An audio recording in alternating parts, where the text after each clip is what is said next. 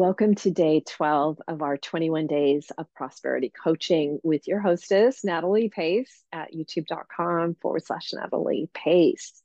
Also, email info@nataliepace.com so that you can get our PDF file that includes all the links and some of the supplemental links, like to the financial freedom game that we've talked about.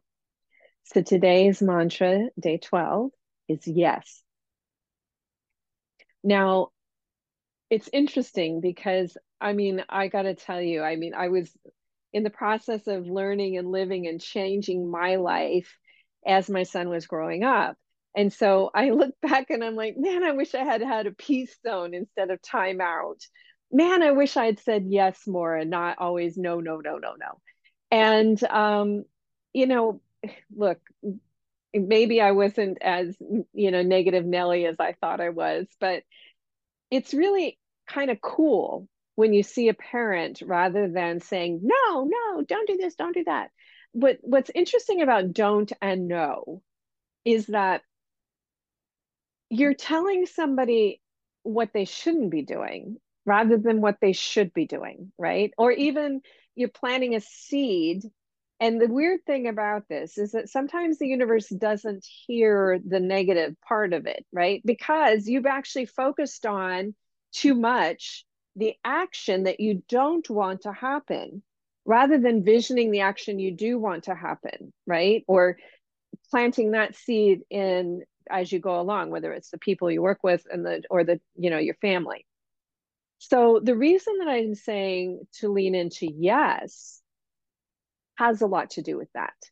Is that we want to, rather than say, don't do this. Instead of having a vision of what we don't want to happen, we want to have a vision of what we do want to happen. So having a mantra, yes, today, doesn't mean that if somebody comes up to you and tells you to do something crazy that you know isn't smart, right? Isn't part of that other mantras that have led up to today. You don't do it. It's not just say yes indiscriminately to stupid ideas. It's instead saying, create what you would like to happen instead of giving energy to what you do not want to happen.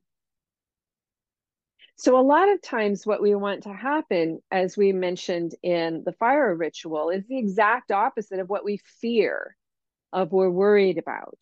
So, if we see ourselves pointed at fear, a lot of times what we need to do is do that 360 into wisdom and right action.